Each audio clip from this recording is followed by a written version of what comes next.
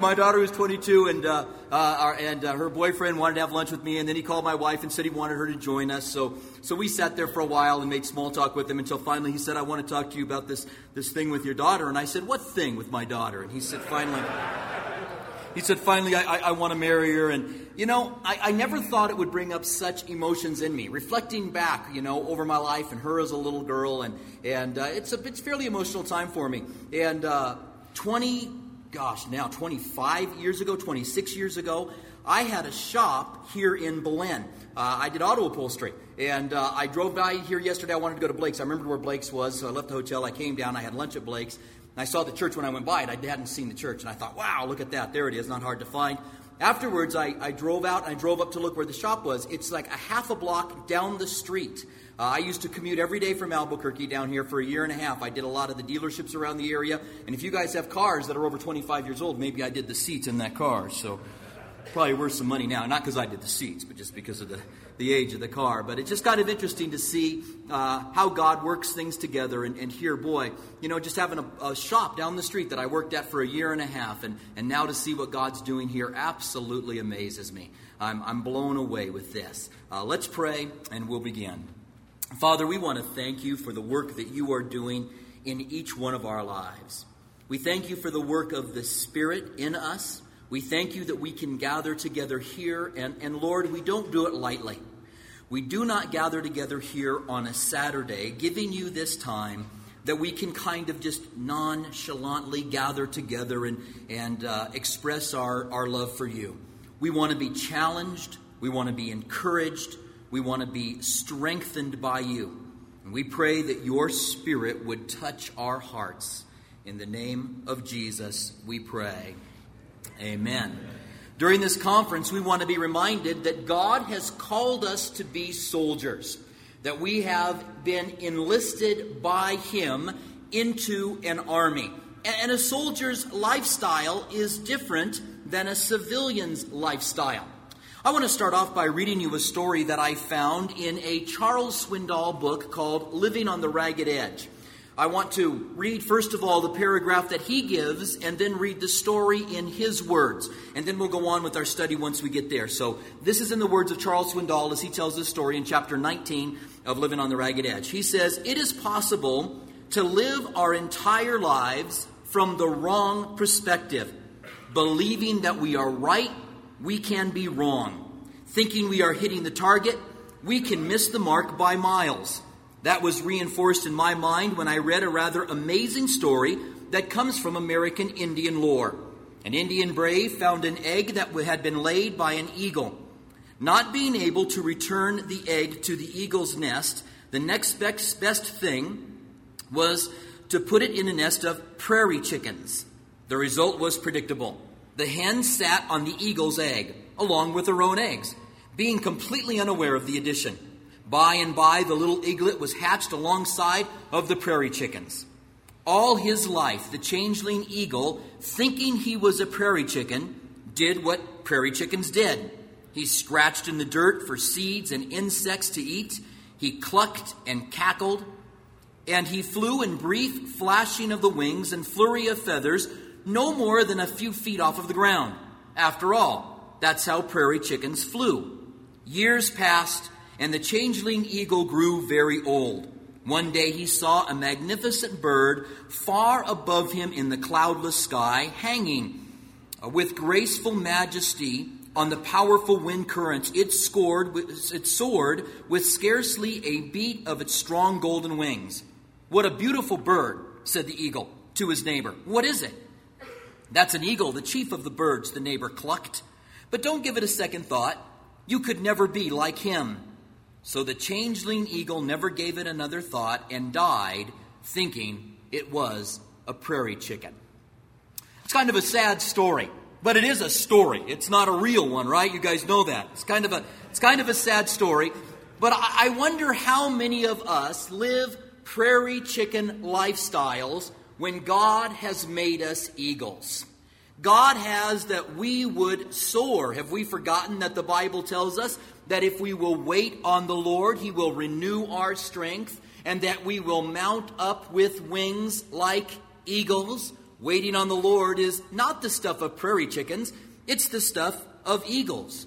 We spend our lives doing things that prairie chickens do. We spend our lives scratching in the dirt, looking for a bug here and a seed there, and we get excited when we find them. And when God comes along and says, I want to change things.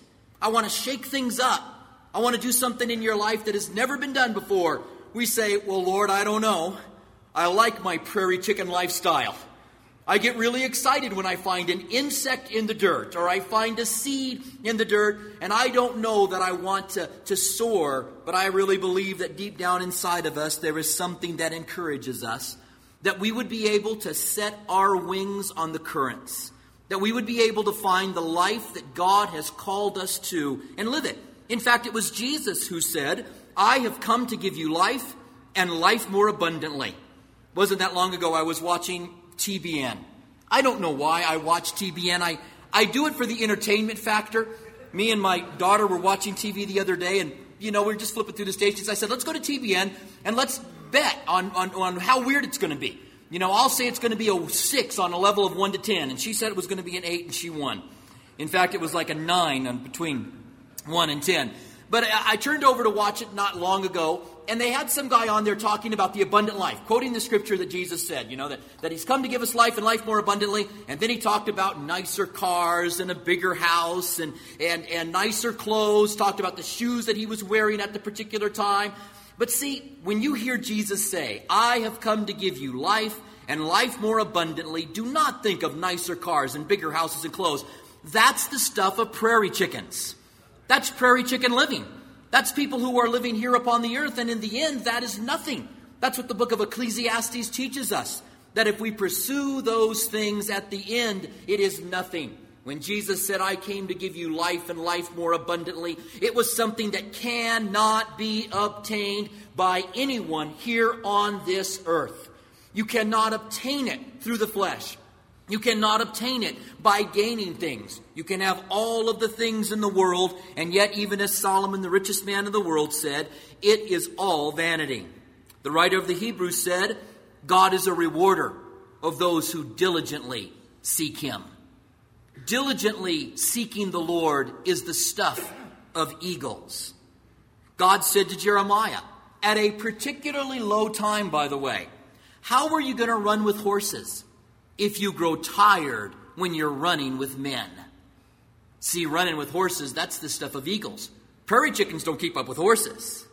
And finally, Isaiah, and I quoted this a little bit earlier, if you wait upon the Lord, you will renew your strength, and you will mount up with wings like eagles. If we're going to be the soldiers that God has called us to be, then at some point, we have to put the things of this world aside. At some point, we have to come out from among them and be separate.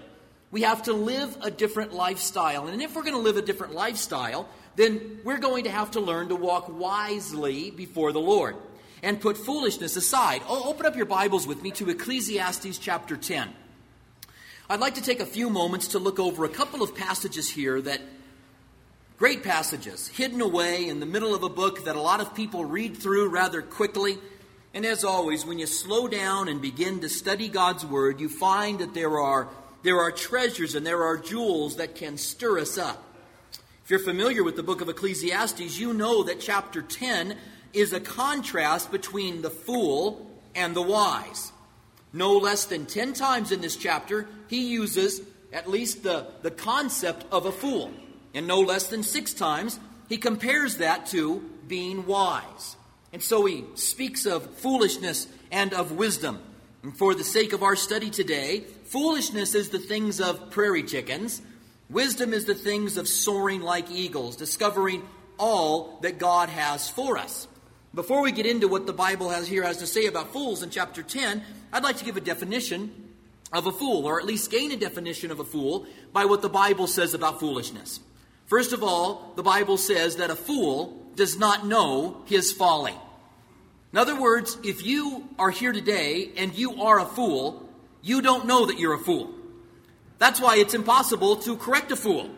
The Bible says, correct a fool with his folly. A couple verses later it says, correct a fool not by his folly. And you go, well, which one is it? Well, the bottom line is you can't correct a fool. It is a waste of time. You might as well run face first into a brick wall. It will be as effective as trying to correct a fool. So if you are here today and you are a fool, well, you don't know it anyway. And if I were to spend time talking to you, it would be useless. It wouldn't help because you would say, well, that's not me. The Bible says, better to meet a bear robbed of her cubs. Think about that for a moment. You're walking through the pines. Suddenly there's a bear, robbed of her cubs. Do you think that it's not going to take it out on you? Better to meet a bear robbed of her cubs than a fool in his folly. Not only does a fool destroy his own life, but he destroys the lives of people who are around him as well. The Bible says that a fool's mouth calls for blows. Now, I'm not quite sure exactly what that means. It doesn't mean that he picks fights. Or does it mean that a fool just goes blah, blah, blah, blah, blah, that you finally want to just come here, let me take you out kind of thing, which is probably the case. I was in Starbucks and I ran into a guy probably about a year and a half ago. I literally ran into him. It was early in the morning, semi-early, 8 o'clock or so, 8:30, and I ran into him. I walk into Starbucks and he's walking across and he runs into me. And all of a sudden I realize he's drunk, 8:30 in the morning. And when I ran into him, he looked at me and goes, beep, beep, beep, starts cussing me out. Then he gets in my face. You want to fight? He puts his fist up. He's drunk. You want to fight? Then he puts his face in and he goes, go ahead, hit me. All right. No. Pastor hits drunk in Starbucks. It just wouldn't make good headlines at all. A fool's mouth calls for blows. There's a lot of things when it comes to a fool. The Bible says a fool has said in his heart that there is no God. We know that. Someone who denies the existence of God is foolish in what he has done. But how much more a fool who believes in God and yet doesn't live like there is a God? If the guy who says there is no God and he lives like there's not a God is a fool, how much more a fool is the one who says, I know that there's a God, but I'm going to live for myself. I'm going to live the prairie chicken lifestyle. I'm going to live for the things in my life, and I'm not going to live for God. See, I don't know how much of a fool that person is, and I don't want to spend my time today talking to fools because that's a waste of time, but rather I would spend my time talking to those of you who are wise, those of you that are respected, those of you that are honored, but occasionally act like a fool. Anybody hear that? I'm going to raise my hand. I'm going to raise both of my hands. All right, so it's most of us. So I've got an audience then. The Lord has blessed us with wisdom through the Scriptures. The Lord has blessed us with respect by the people who are around us. And you guys know that, hey, a lot of people that you work with, a lot of people you go to school with, a lot of people that are in your departments, a lot of people that are in your offices, a lot of people that are around you daily will never walk through the doors of a church unless they see someone's life radically transformed first. And God has placed you where He's placed you to make that difference. Years ago, when I was the youth pastor in Calvary Chapel of Albuquerque, I worked at a place called Murphy Dorn. It was on Osuna and San Mateo, basically. And it was I did upholstery for them, but the place did vinyl tops and cruise controls and radios and those kind of things. And I had told them that I would work there for a year and a half at the time, and I was establishing upholstery for them. They didn't do it when I got there. I was setting it up for their shop, and so I was learning to do what they did. I was learning to put in the convertible tops and the vinyl tops and those things for them, and I was working in the regular shop.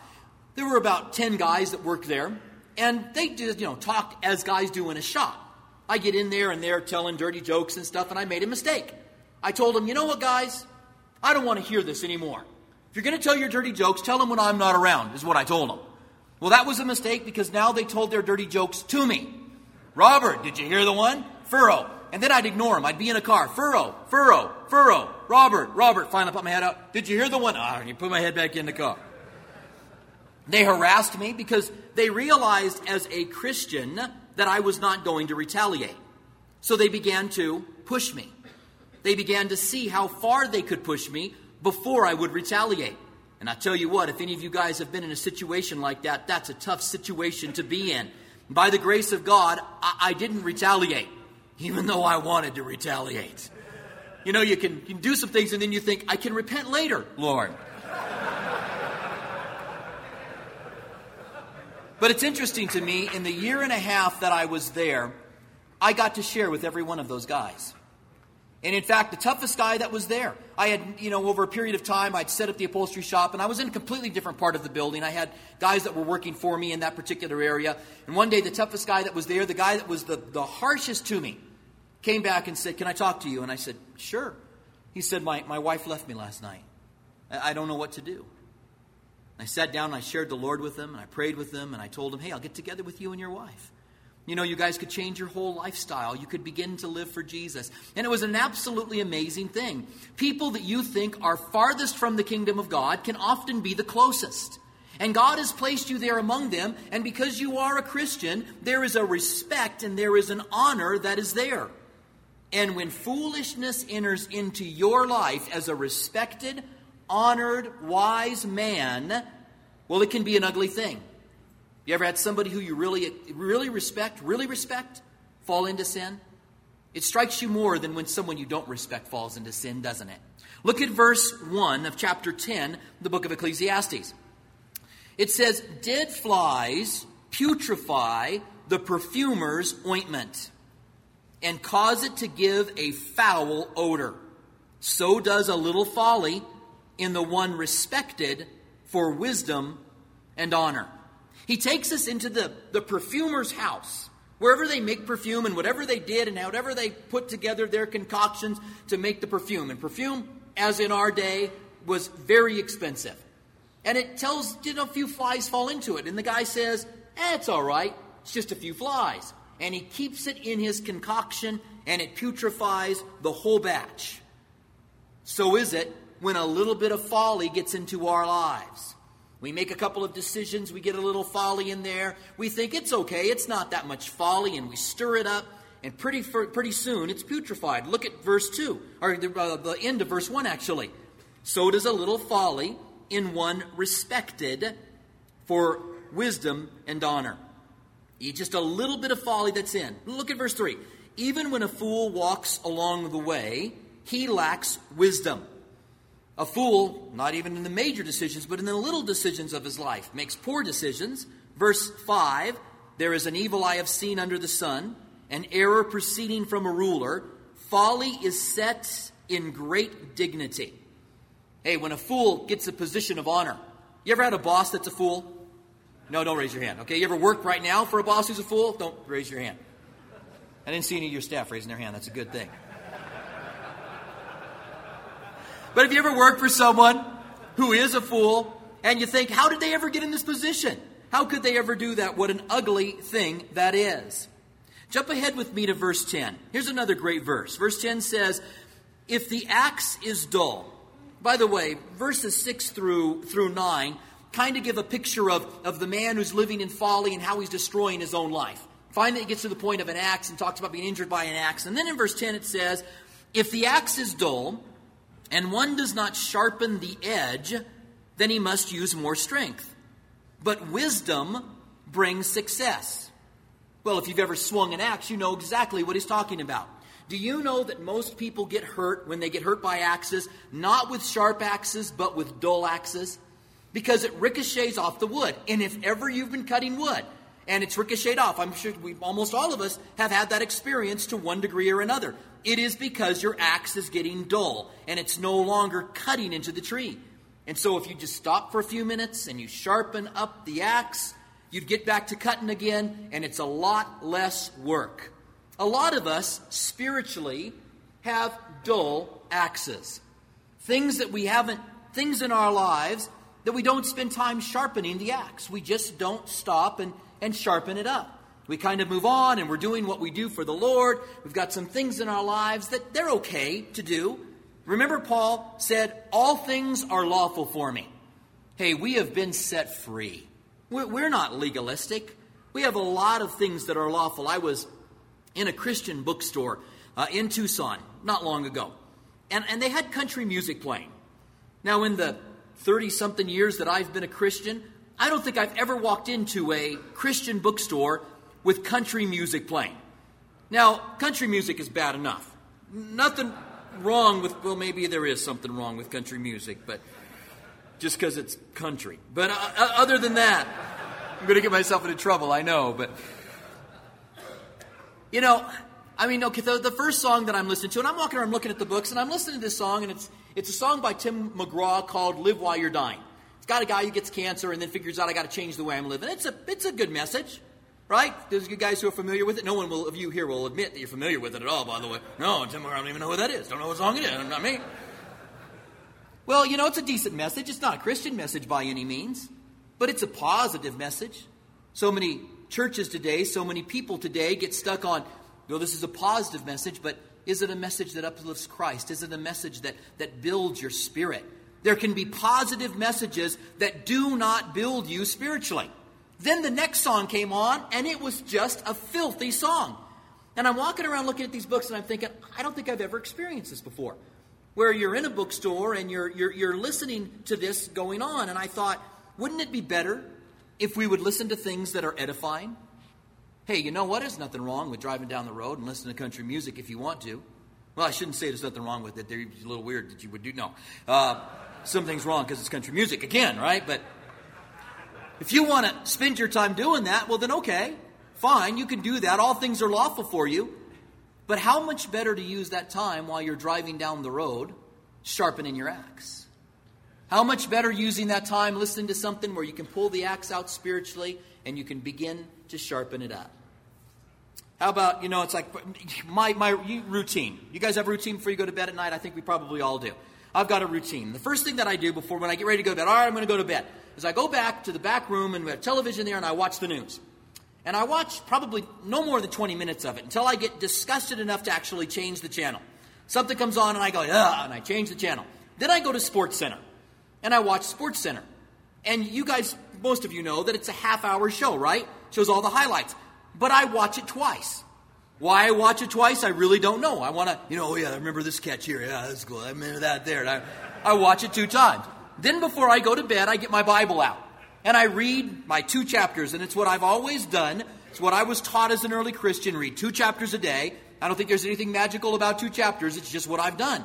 So I read my 2 chapters. And if it's kind of late, I read them fast. And I usually have a pencil in my hand. And I try to highlight something that speaks to me. So I'll underline something. And then before I go to sleep, I'll try to set that to memory. I'll go back over it a little bit. Not completely, but just the sense of the text. And then I'll lay down in bed and I'll think about it while I'm going to sleep. But, I'll read it so fast that sometimes I won't even remember the 2 chapters that are there. Reading through, I remember that. All right, I got that verse underlined. Okay, guy. Now go to bed. Well, again, nothing wrong with watching Sports Center. It's the things of prairie chickens. It's not going to set my wings on the currents up on high. I'm scratching around in the dirt. When I, see that catch, it's a good worm. That's a good bug. That's a good, seed. It's the stuff of prairie chickens. And often the Lord begins to convict me just to go outside and spend some time with Him. Maybe to slow down and take out the axe and sharpen it a little bit more before I go to bed at night, just so I have the sharp axe. See, temptation, fellas, tests that God gives us and temptations that the devil hits us with, they're never scheduled. We can never go, I'm going to be tempted here 2 days from now, so I better sharpen the axe. It's kind of dull right now. Temptations come out of the blue. Temptations come when we think we are the strongest. Temptations come when they are completely and totally unexpected. And we wonder why we give into it. We wonder, why did I blow it? I thought I had things going really well. Could it be that we're just using more strength when it comes to temptation because the axe isn't sharpened? Now, I'm not talking legalistically. I'm not telling you guys, you got to read your Bible every day or you go to hell. It's not the kind of message that I'm bringing. I'm not telling you, I've sat through enough messages like that. I'm not telling you, you guys don't pray enough, you guys don't read enough, you guys aren't spiritual enough. I'm not getting down on you in those ways because we know we walk in the grace of God. Like the worship song says, we walk in fields of grace. And God's grace pours down on me. And we walk in that. And God's grace is sufficient for us. But if we spend all of our time doing the things of prairie chickens, We get together with other Christians and talk about, well, in Tucson, we would get together, we talk about the Wildcats. You guys might talk about the Lobos. Sorry, I didn't mean to do that. We have a greater bond in Christ, see, as brothers in the Lord, and it has nothing to do with the teams, but we may get together and talk about those things, whether it's the Diamondbacks or whether it is the U of A Wildcats or whether it is the Lobos. We may talk about those things and for us in our football team, how bad our football team is. But those are the things of prairie chickens again. And I wonder when we get together if we didn't just look to encourage one another. I mean, it doesn't have to be overly spiritual. It doesn't have to be fake. Where we can just simply begin to share, hey, I read a passage the other day, interesting passage in Ecclesiastes chapter 10, talked about flies in the perfume and how that putrefies the perfume, and so does a little folly in the life of a man. And you maybe just begin to discuss things, and next thing you know, iron sharpens iron. You got your axe out, and you're sharpening up your axe. Then the next thing you know, God sends a test along your way, and you set your wings on the wind, and you soar. Because, well, your axe is sharp. Or the test comes for temptation. And the next thing you know, where you gave into the temptation and you were regularly giving into the temptation, now you're not. Your wings suddenly are set on the current. And you find yourself soaring and you say, boy, is this what the Lord meant when he said, no temptation has overtaken you that is not common to man? But God is faithful. He will not allow you to be tempted beyond your strength, but with the temptation, provide a way of escape. So many men don't look for the way of escape anymore, don't look to set their wings on the currents. Someone once said that, struggle with sin. I don't struggle with sin, I just give in to sin. For some of us Christian men, it's like that. There's no struggle with it. We just give into it rather than struggling. May the Lord allow us to sharpen up things that we might set our wings and soar even as God has called us to soar. My desire is that I would move on from the foolishness that enters into my life from time to time. Now, we've talked kind of in a negative sense on the area and the concept of foolishness, but I would like us to finish today by talking about 3 ways that we can gain wisdom in our lives. How can we gain wisdom? How can we set our mind on the things of eagles rather than prairie chickens? Well, 3 things. Number 1, James chapter 1 tells us that if we lack wisdom, let us ask of God. Right? You guys familiar with that verse? If we lack wisdom, let us ask of God, who gives to all men liberally. He gives to all men freely. And then it says, don't ask doubting, for a double-minded man will not receive anything from the Lord. Or let a double-minded man not think that he'll receive anything from God. And that verse has always kind of challenged me. Because I'll be reading through James and I'll read, okay, if anyone lacks wisdom, let him ask of God. And I'll go, well, that's me. I lack wisdom, so I'm going to ask of God. Lord, would you please give me wisdom? Then the next verse says, but when you ask, don't ask doubting. And of course, then I doubt that I got it. Well, then, God, couldn't you put that verse somewhere else? Because I doubt now that I got it, after I pray. It simply means believe that God's big enough to give us the wisdom that we need. Just trust God. Lord, I've asked for it. I believe that you're going to give it to me. And I need that wisdom in my life. But that's not all there is. It's not just asking God for wisdom and then going on and believing that somehow that wisdom is going to be infused into our lives. It's like we've heard when you ask for patience. It's the trials and it's the temptations that bring patience, right? So when you pray, God, give me patience, God goes, okay, here comes the trials. And you say, well, no, God, I just wanted you to give it to me supernaturally. I wanted the patience to seep in. I didn't want to go through difficulties in order to get it. Well, wisdom doesn't come into our lives just seeping into it. Turn with me over to Proverbs chapter 2. Here he speaks once again about gaining wisdom in our lives.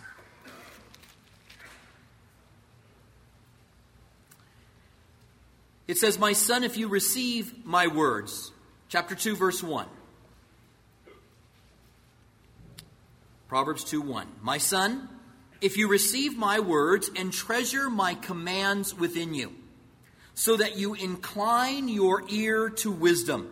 If you want to set your ear towards learning wisdom and apply your heart to understanding, yes, if you cry out for discernment and lift up your voice for understanding. The word cry out means emotional. Cry with tears. The word to lift your voice means to yell. You cry, you scream for understanding. It is putting some action into gaining understanding and knowledge. If you seek her as silver and search for her as with hidden treasure. It's more than just saying, well, I need a little wisdom in my life. God, would you give it to me? It's saying, this is a priority in my life, and I want wisdom like a man would search for hidden treasure. If you were searching for hidden treasure, if you took a vacation to find hidden treasure, what kind of effort would you put forward to it? About an hour and a half north of Tucson are the Superstition Mountains. In the Superstition Mountains, there is so-called the Lost Dutchman's Mine. There was a Dutchman miner there who was supposed to have hidden a treasure. And I read an article not long ago that said that every rock in the Superstition Mountains, they're not that big, but that every rock in the Superstition Mountains had been turned over and looked under 2 or 3 times by treasure hunters. And there are still people that live in the Superstition Mountains just because they believe that one day they're going to find that treasure. Do you look for wisdom with that kind of an intensity? He goes on to say in verse 5, then you will understand the fear of the Lord. And we know that the fear of the Lord is the beginning of knowledge. And find the knowledge of God, for the Lord gives wisdom. Again, if you lack wisdom, ask of God, who gives to all men freely. But do we expect that we're going to find it if there's no diligence in our lives? Do we expect that we're going to find it if we don't seek for wisdom for God, for the things of God in our lives, like we're searching for hidden treasure? Now, one more thing. We ask God for it. We seek for wisdom. I also believe that if we're going to find wisdom, we need to be obedient to the teachings of Jesus, specifically. The teachings of the Bible in general will give us great wisdom. But how wise are the very teachings that come from Christ? And have you ever noticed how practical the teachings of Jesus are? You can use them every day. You know, he told us if someone slaps you on the right cheek, turn your left. Somebody insults you, and we get insulted a lot, don't retaliate. That's wisdom. There are several others of those. The Bible says if someone curses you, then bless them. Pray for them. Driving back I went to Lake Powell with my 12-year-old just a couple of weeks ago.